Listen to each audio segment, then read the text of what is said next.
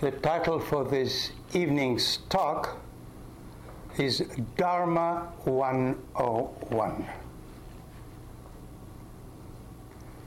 You know, Dharma, as most of you know, is a term used to refer to the teachings of the Buddha, to spiritual teachings in general as well. And 101, of course, as many of you know, is a designation used in college undergraduate curriculum for any basic beginner's course. In other words, what I mean to do tonight is to go over the first principles, the ABC of what the Buddha taught. Of course, I've done that before. I've covered this ground before. But today, I'm making this explicitly clear that I'm covering the basics of the Dharma. All right.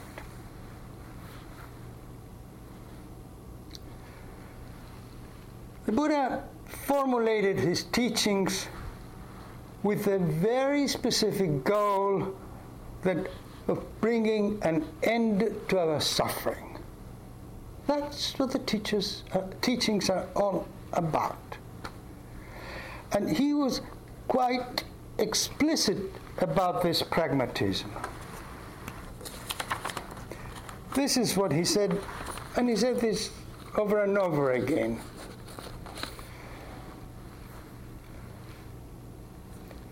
And this is one form this expression took.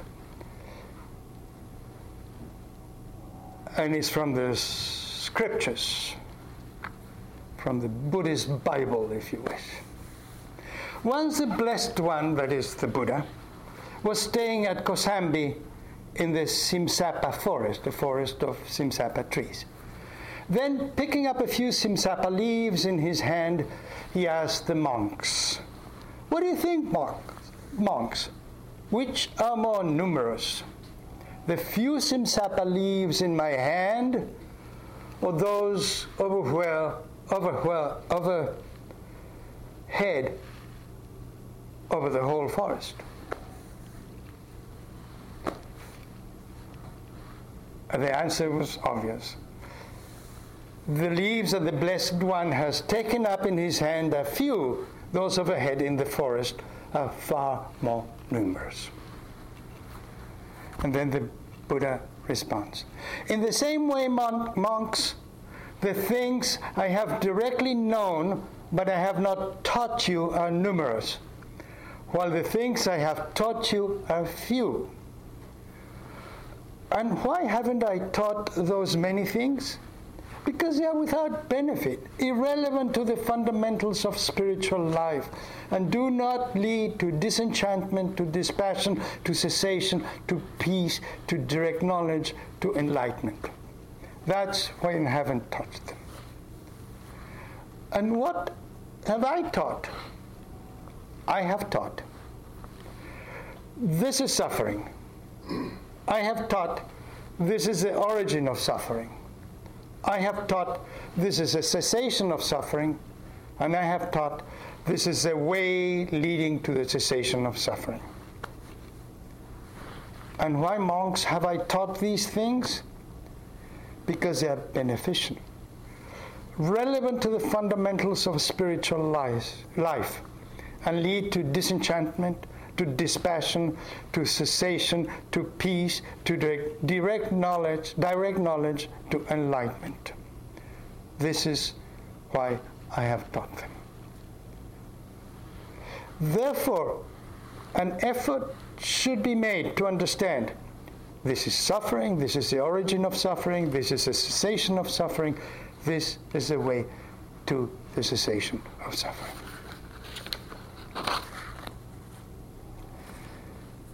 In keeping up with this position, every time the Buddha was asked philosophical questions irrelevant to putting an end of suffering, he simply remained silent.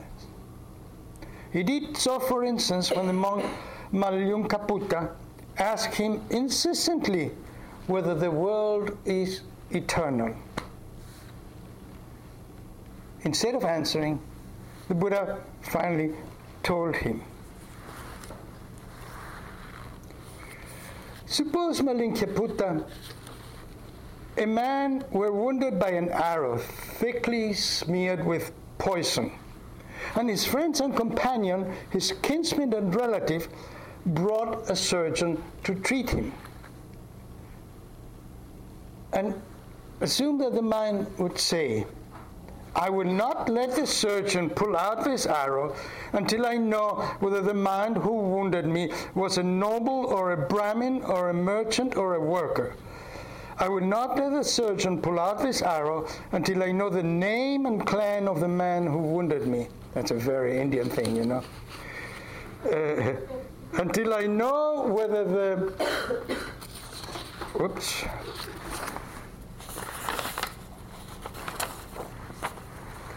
Man who wounded me is tall or short or middle height, and goes on and on and on and on and on and on and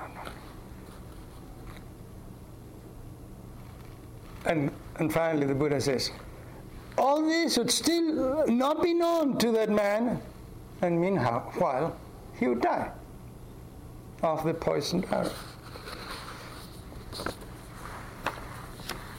So that's how the Buddha is a pragmatist. And so, which are the teachings that can lead to the pulling out of the poison arrow, to the end of suffering?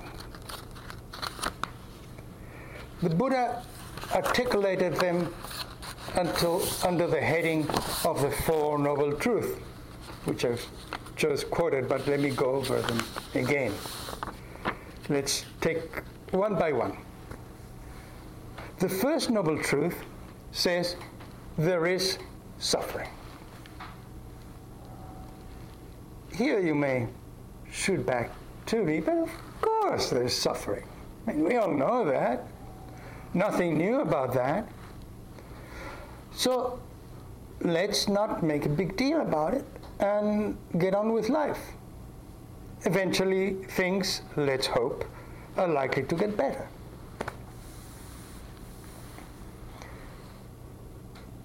Such a reply would actually highlight the nature of the problem. We have no stomach to look into our suffering. No stomach at all. And when it hits us, we try to either deny it or shift our attention somewhere else, or both. But there is no effort to let the suffering speak to us, tell us what we need to know. Once again, contemporary culture has developed this strategy into an art form. You must have heard these motivational speakers that bombard us with exhortations to be positive, to look at our difficulties with a smile in the face, and to conquer the crisis basically by denial.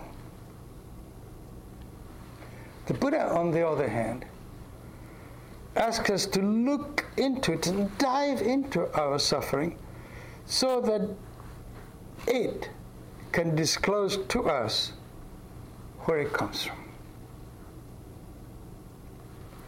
And there comes the second noble truth that tells us what to look for.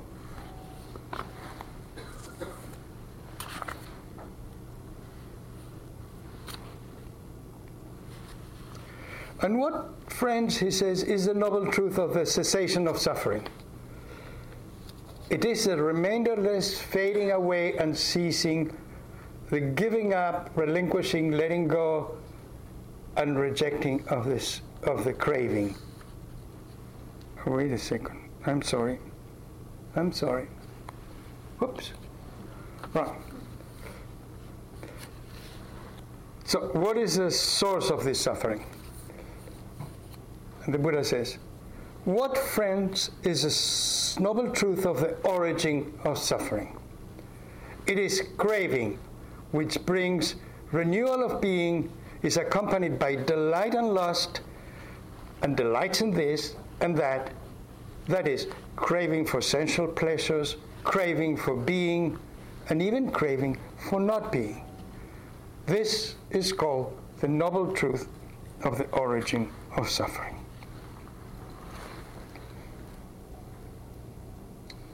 Let me expand a little bit on this word craving. Craving, actually, as the Buddha makes very clear elsewhere, it's a two-stage process.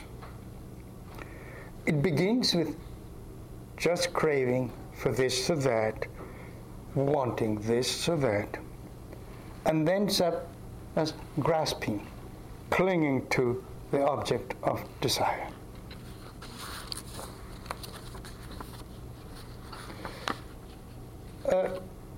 The Buddha has used craving or clinging to refer to the whole process.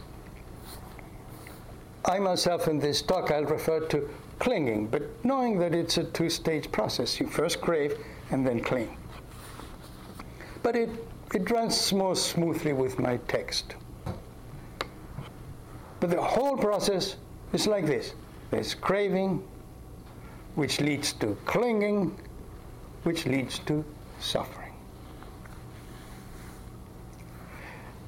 Implicit in this description of the second noble truth are situations in which the wanting is negative.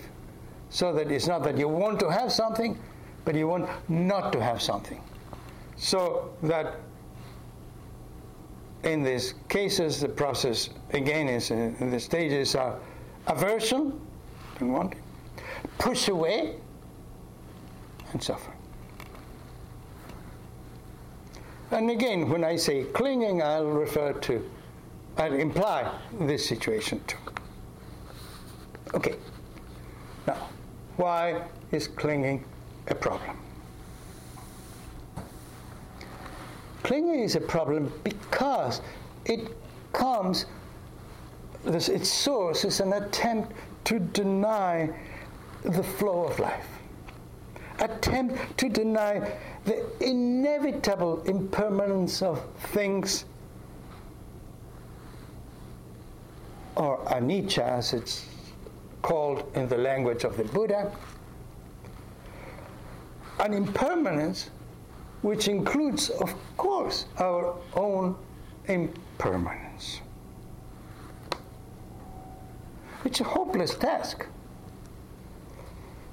When we engage in this denial of things, denial of change, we are doomed to fail. And this failure will bring about suffering, or even more suffering than we had before. And yet we persist.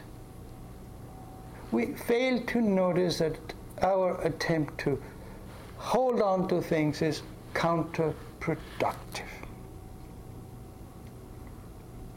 It matters little what we cling to. All that matters is clinging as tightly as we can to whatever we deem desirable, no matter how vaguely desirable, in the hope to stop change. Right.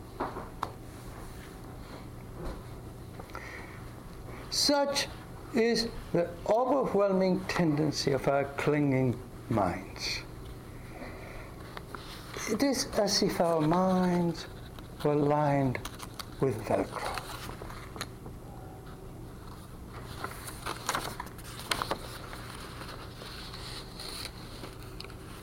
In fact,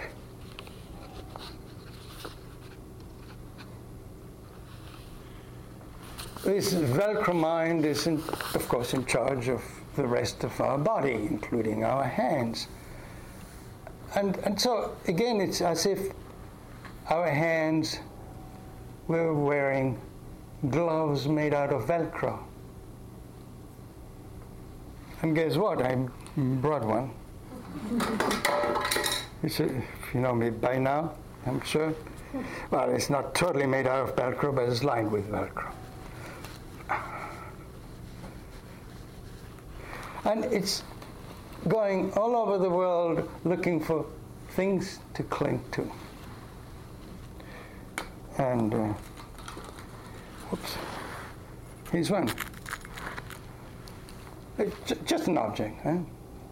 Happens to be a piece of coral. It's attached. Now, I picked up this coral because I wanted to reenact a story about a poet that's very, very dear to me. I'm referring to the late Don Pablo Neruda, a Chilean poet, Nobel Prize winner, etc., etc., extraordinary writer. But besides that, at one time, he was a member of the Chilean parliament representing the Communist Party. This is at a time when the word communist ignited fears like terrorists in some circles anyway. And it happened that the Chilean government outlawed the Communist Party and started jailing and torturing in all sorts of ways some eminent members of the party. So Neruda was being sought, and he escaped. And he, some of his comrades helped him cross the Andes by horseback, and there they were through totally secretive path, very dangerous journey, and one of the horses carried the luggage, and the others were the horses they rode on. Throughout this passage, Neruda was holding onto a bag, a burlap bag. And things were getting more and more difficult. The crossing was arduous. And at some point, things got very rough. And one of the guys said to Don Pablo, "What are you carrying there?" And he said, "It's my collection of seashells." And the man, they were pretty furious, I understand. And they said, and I heard this from close hands, people who were close to him, and they said, in Chilean slang, "Déjese de leceras, Don Pablo." To stop all this silliness, Don Pablo. And took the burlap bag and threw it down the precipice.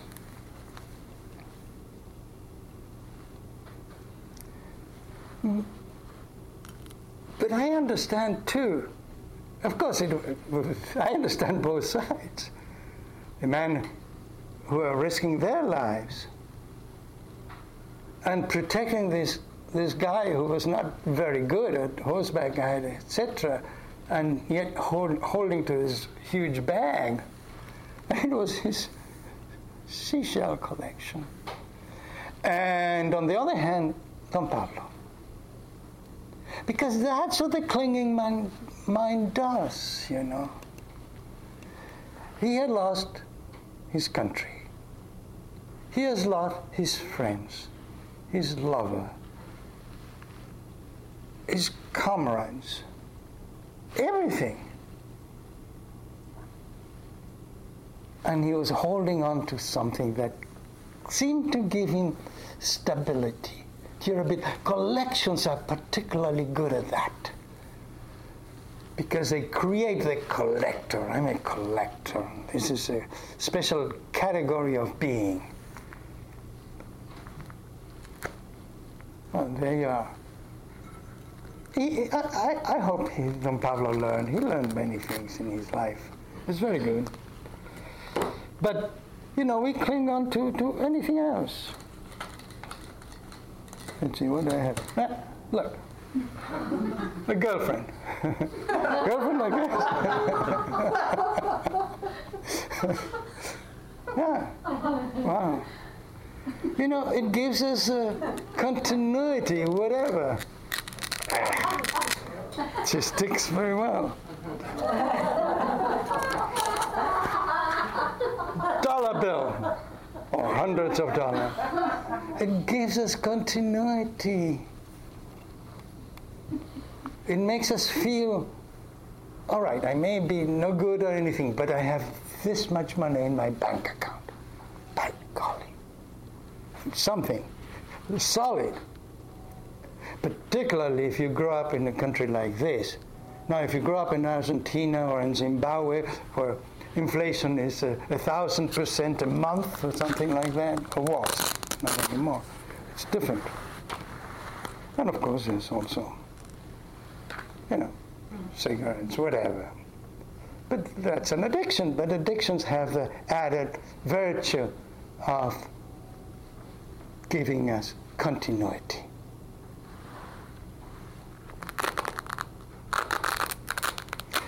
So, the point is simply to stop clinging, to stop trying to stop the flow of the world and of ourselves. Because the Velcro creates the I. The Buddha said very explicitly in the teaching known as dependent arising that the I arises as a result of clinging.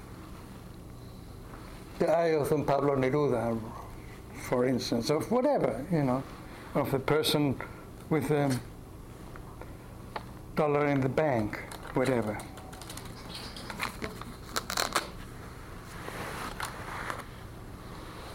The Velcro works both ways. It attaches the object to the person, but it attaches the person and seems to solidify the person through that attachment. Ownership solidifies the owner. Of course, we can cling directly to ourselves. A mirror. Wow.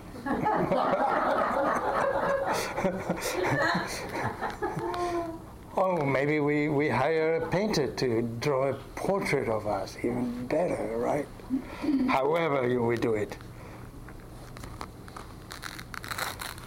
In sum, Velcroization, that's a word I've just coined, Velcroization seems to stop the flow of impermanence, at least as long as that fiction lasts.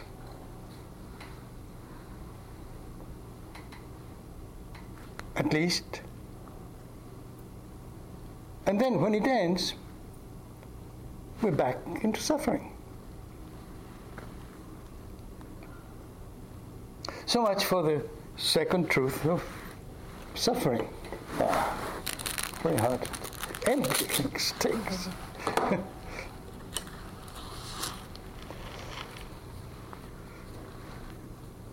So, what is the third truth is how to end the suffering.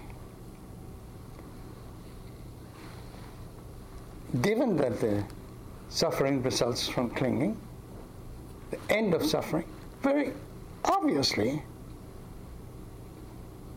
has to mean to stop clinging.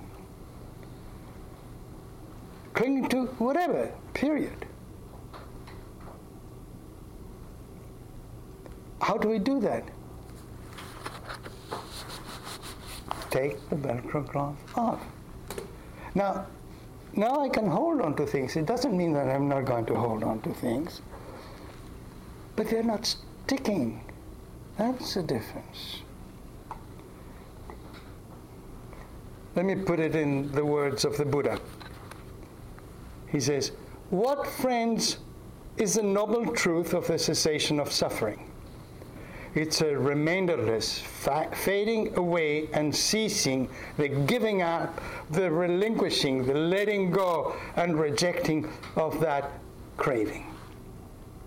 This is called the noble truth of the cessation of suffering." This is also called the third noble truth. Of course, there'll continue to be likes and dislikes. We may prefer hot or cold, spring or winter, day or night, or vice versa. But we'd stop chasing after those preferences. We'd stop clinging because my hand doesn't have the glove anymore. I hold on to this, but I stop clinging to it. Stop proceeding as if the world could be ruled by the I, the me, the mine. The Buddha characterizes the end point of this process very beautifully.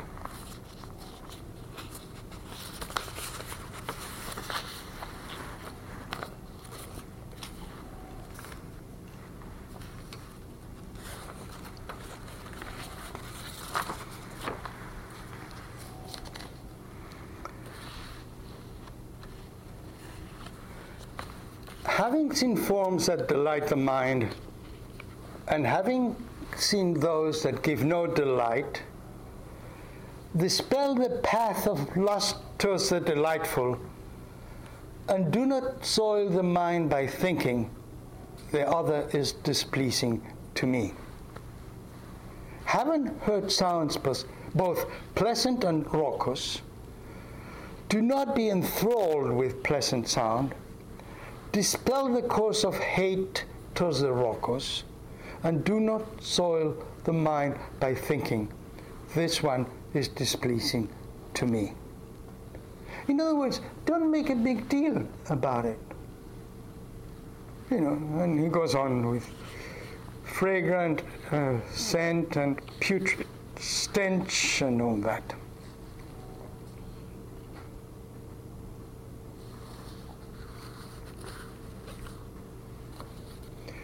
When touched by pleasant contact, do not be enthralled.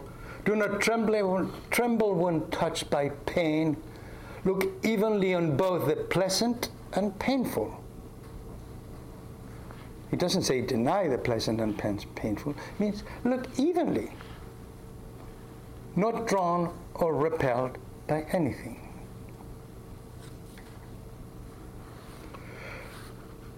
This doesn't mean that we should stop making any effort to steer our life, or the life of others, or the world, or the political world, in the appropriate directions,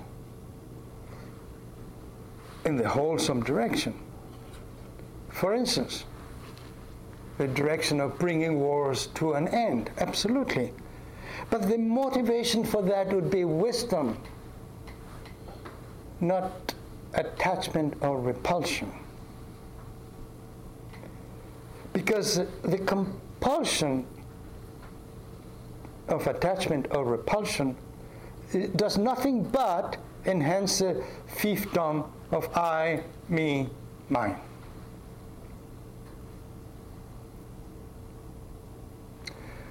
All right. All of this is easier said than done. I grant you that. It requires dropping strategies that are deeply embedded in our minds. It requires that our minds be retrained, or rather untrained, that our minds be willing to be both willing and capable to shed the Velcro clothes. How do we develop the ability to do that? And here is where the fourth noble truth comes in, which is a truth that spells out the necessary steps to decondition ourselves from clinging, from pushing away. And he says, in order to be able to do that, we need to clean up our act in 8 different areas. So that's why the fourth noble truth is also known as the Noble Eightfold Path. And these areas cover 3 categories: morality, wisdom, and meditation practice. For each of these areas, the Buddha asks us to take the appropriate course, to be skillful, to do the right thing, quote unquote right, because it doesn't mean righteous in the sense of what's sanctioned as correct, but rather the path that's appropriate to end suffering. Remember, his teachings are pragmatic. So all that counts is that which leads to the end of suffering. I'll go over these 8 areas rather quickly. I've covered them in detail in other talks, but anyway. In the morality category, there are 3 areas: right speech, right action, and right livelihood. In the wisdom category, there is 2 areas: right intention, right understanding. And in the category dealing with meditation practice, there are 3 areas: right effort, right concentration, right mindfulness. I'll say a few things about each area, but I don't want to overwhelm you.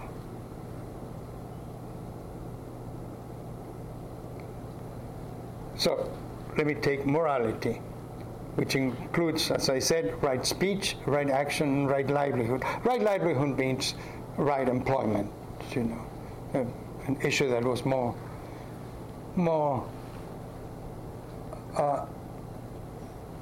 applicable to the India of the Buddha.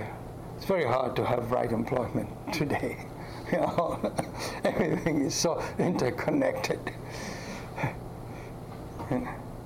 I mean, I, for instance, was a university professor. I retired, and I'm very glad that I get a pension.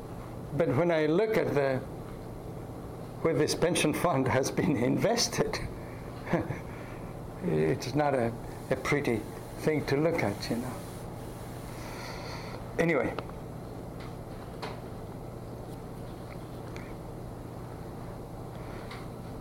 Take right speech, for instance. It's important that we abide by the dictates of our conscience. They are very important. Otherwise, we get tangled up in inner conflict, because we say one thing, but we know it's not right, it's not true, or it's not appropriate. And even if it doesn't hurt anybody else, it hurts us. But then again, there's also the times when what we say hurts others, and so breaks our harmony with others, and triggers conflict. Took a little peek at Raquel to acknowledge that sometimes I say things that trigger conflict, not very often.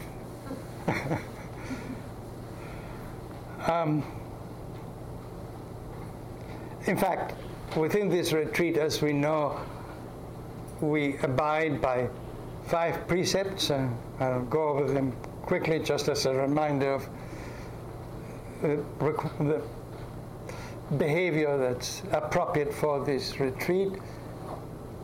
One of them is right speech, which means basically not speaking, of course. The other is no killing refers to bugs, of course, things like that. No stealing, that's pretty obvious. Not indulging in sexual activities, that may not be obvious at all. Simply, it is not the place to do it, for our own sake and for the sake of others. Just as it's not the place to speak, although it's okay to speak. And finally, not taking intoxicants.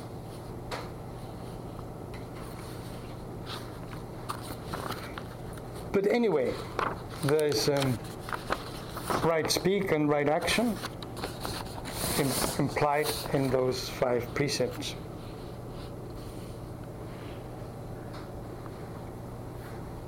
The second category is wisdom, and includes right intention, right understanding.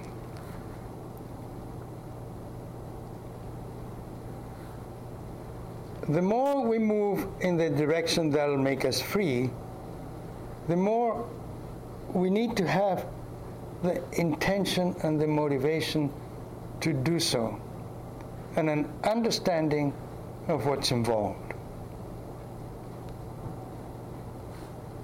Which, in the metaphor I've been using, it implies largely the getting rid of the Velcro gloves.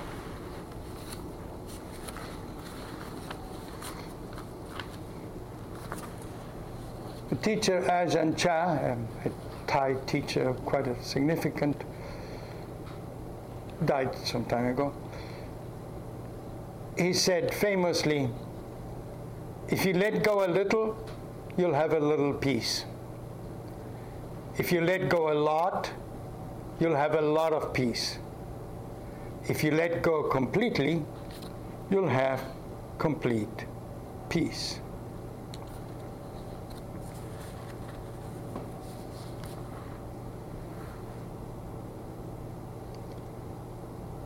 But how do we cultivate this wisdom?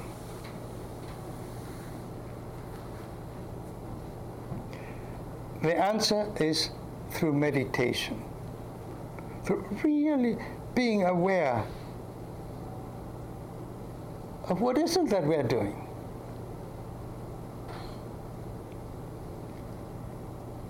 And it covers 3 areas, as I said before: right effort, right concentration, and right mindfulness. What makes it right? This particular case, the Buddha has drawn a comparison between, say, right effort, for instance, and the tuning of a string instrument. A lute, it was in his case, or equivalent, the Indian equivalent of a lute. He says, if the strings are too loose, no sound at all comes out. If they are too tight, there'll be the wrong kind of sound, a shrill sound or whatever will come out. We just have to find the right tension. Same thing with the practice, as you notice. If you fail to focus, to put some tension into your effort, then the mind will go all over the place. And if you overreach and tense the mind too much, if you make so much effort that we are practically grinding our teeth in order to be present, forget it, because all our energy and attention will be spent in increasing the effort.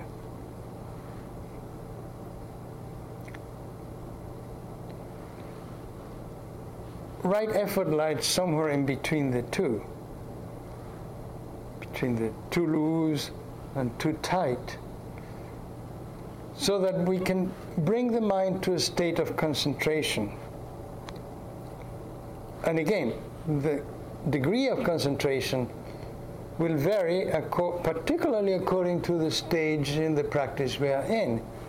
At the beginning of a practice, we have to invite quite a one-pointed concentration of the mind, as I will say, in giving instructions.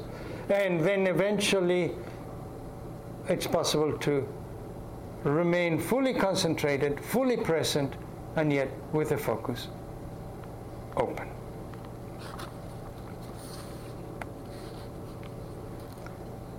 And the last aspect of this category is mindfulness.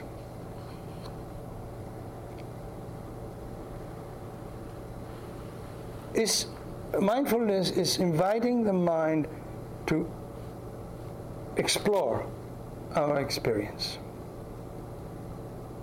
Not in the sense of being all over the place, but in the sense of being totally present with whatever experience we are experiencing at each moment.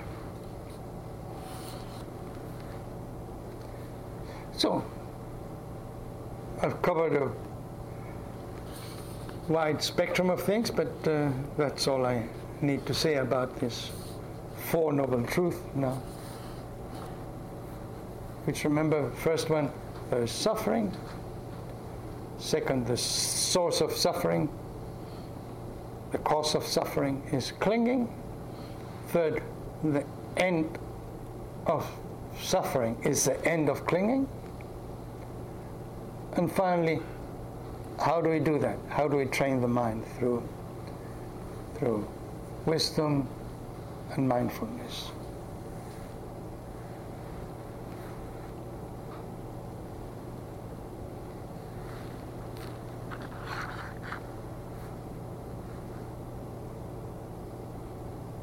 Let me go back for a moment to the title of this talk.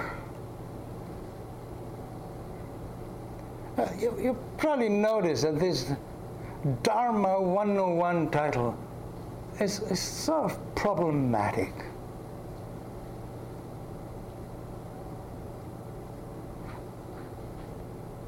Of course, I've said what I thought it was useful to say about the essence of the Dharma, of the teachings of the Buddha.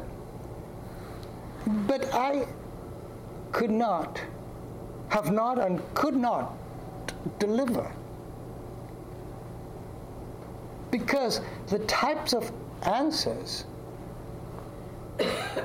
to the question, what is the Dharma, are not the types of answers that can help you fill in a quiz answering true or false.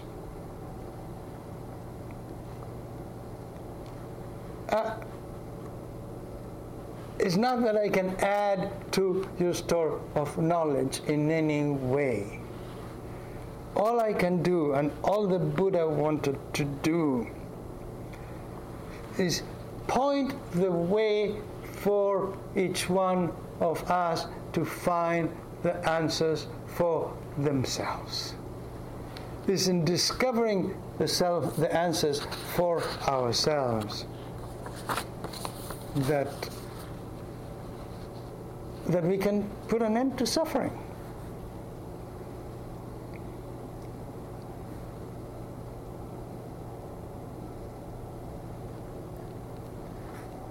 I've been trying to follow the same path as the Buddha in teaching,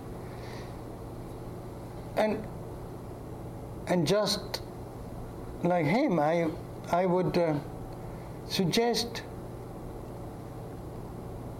that the implementation of the teachings, that the basis of the teaching is to start along this path ourselves. And in order to move from the place where we're stuck, all we have to do is take this love, throw it away. Now, if you're willing to do that, if you're willing to explore, or insofar as we are willing to explore without clinging to this or clinging to that, or wanting to this to be this way, or wanting that to be that way, but discover where you are in the path of your life at each moment, because each moment will be different, and see for yourselves what happens.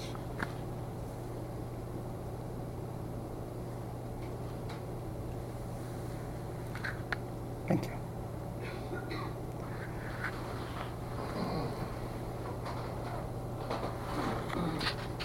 It's just sit in silence for a couple of moments.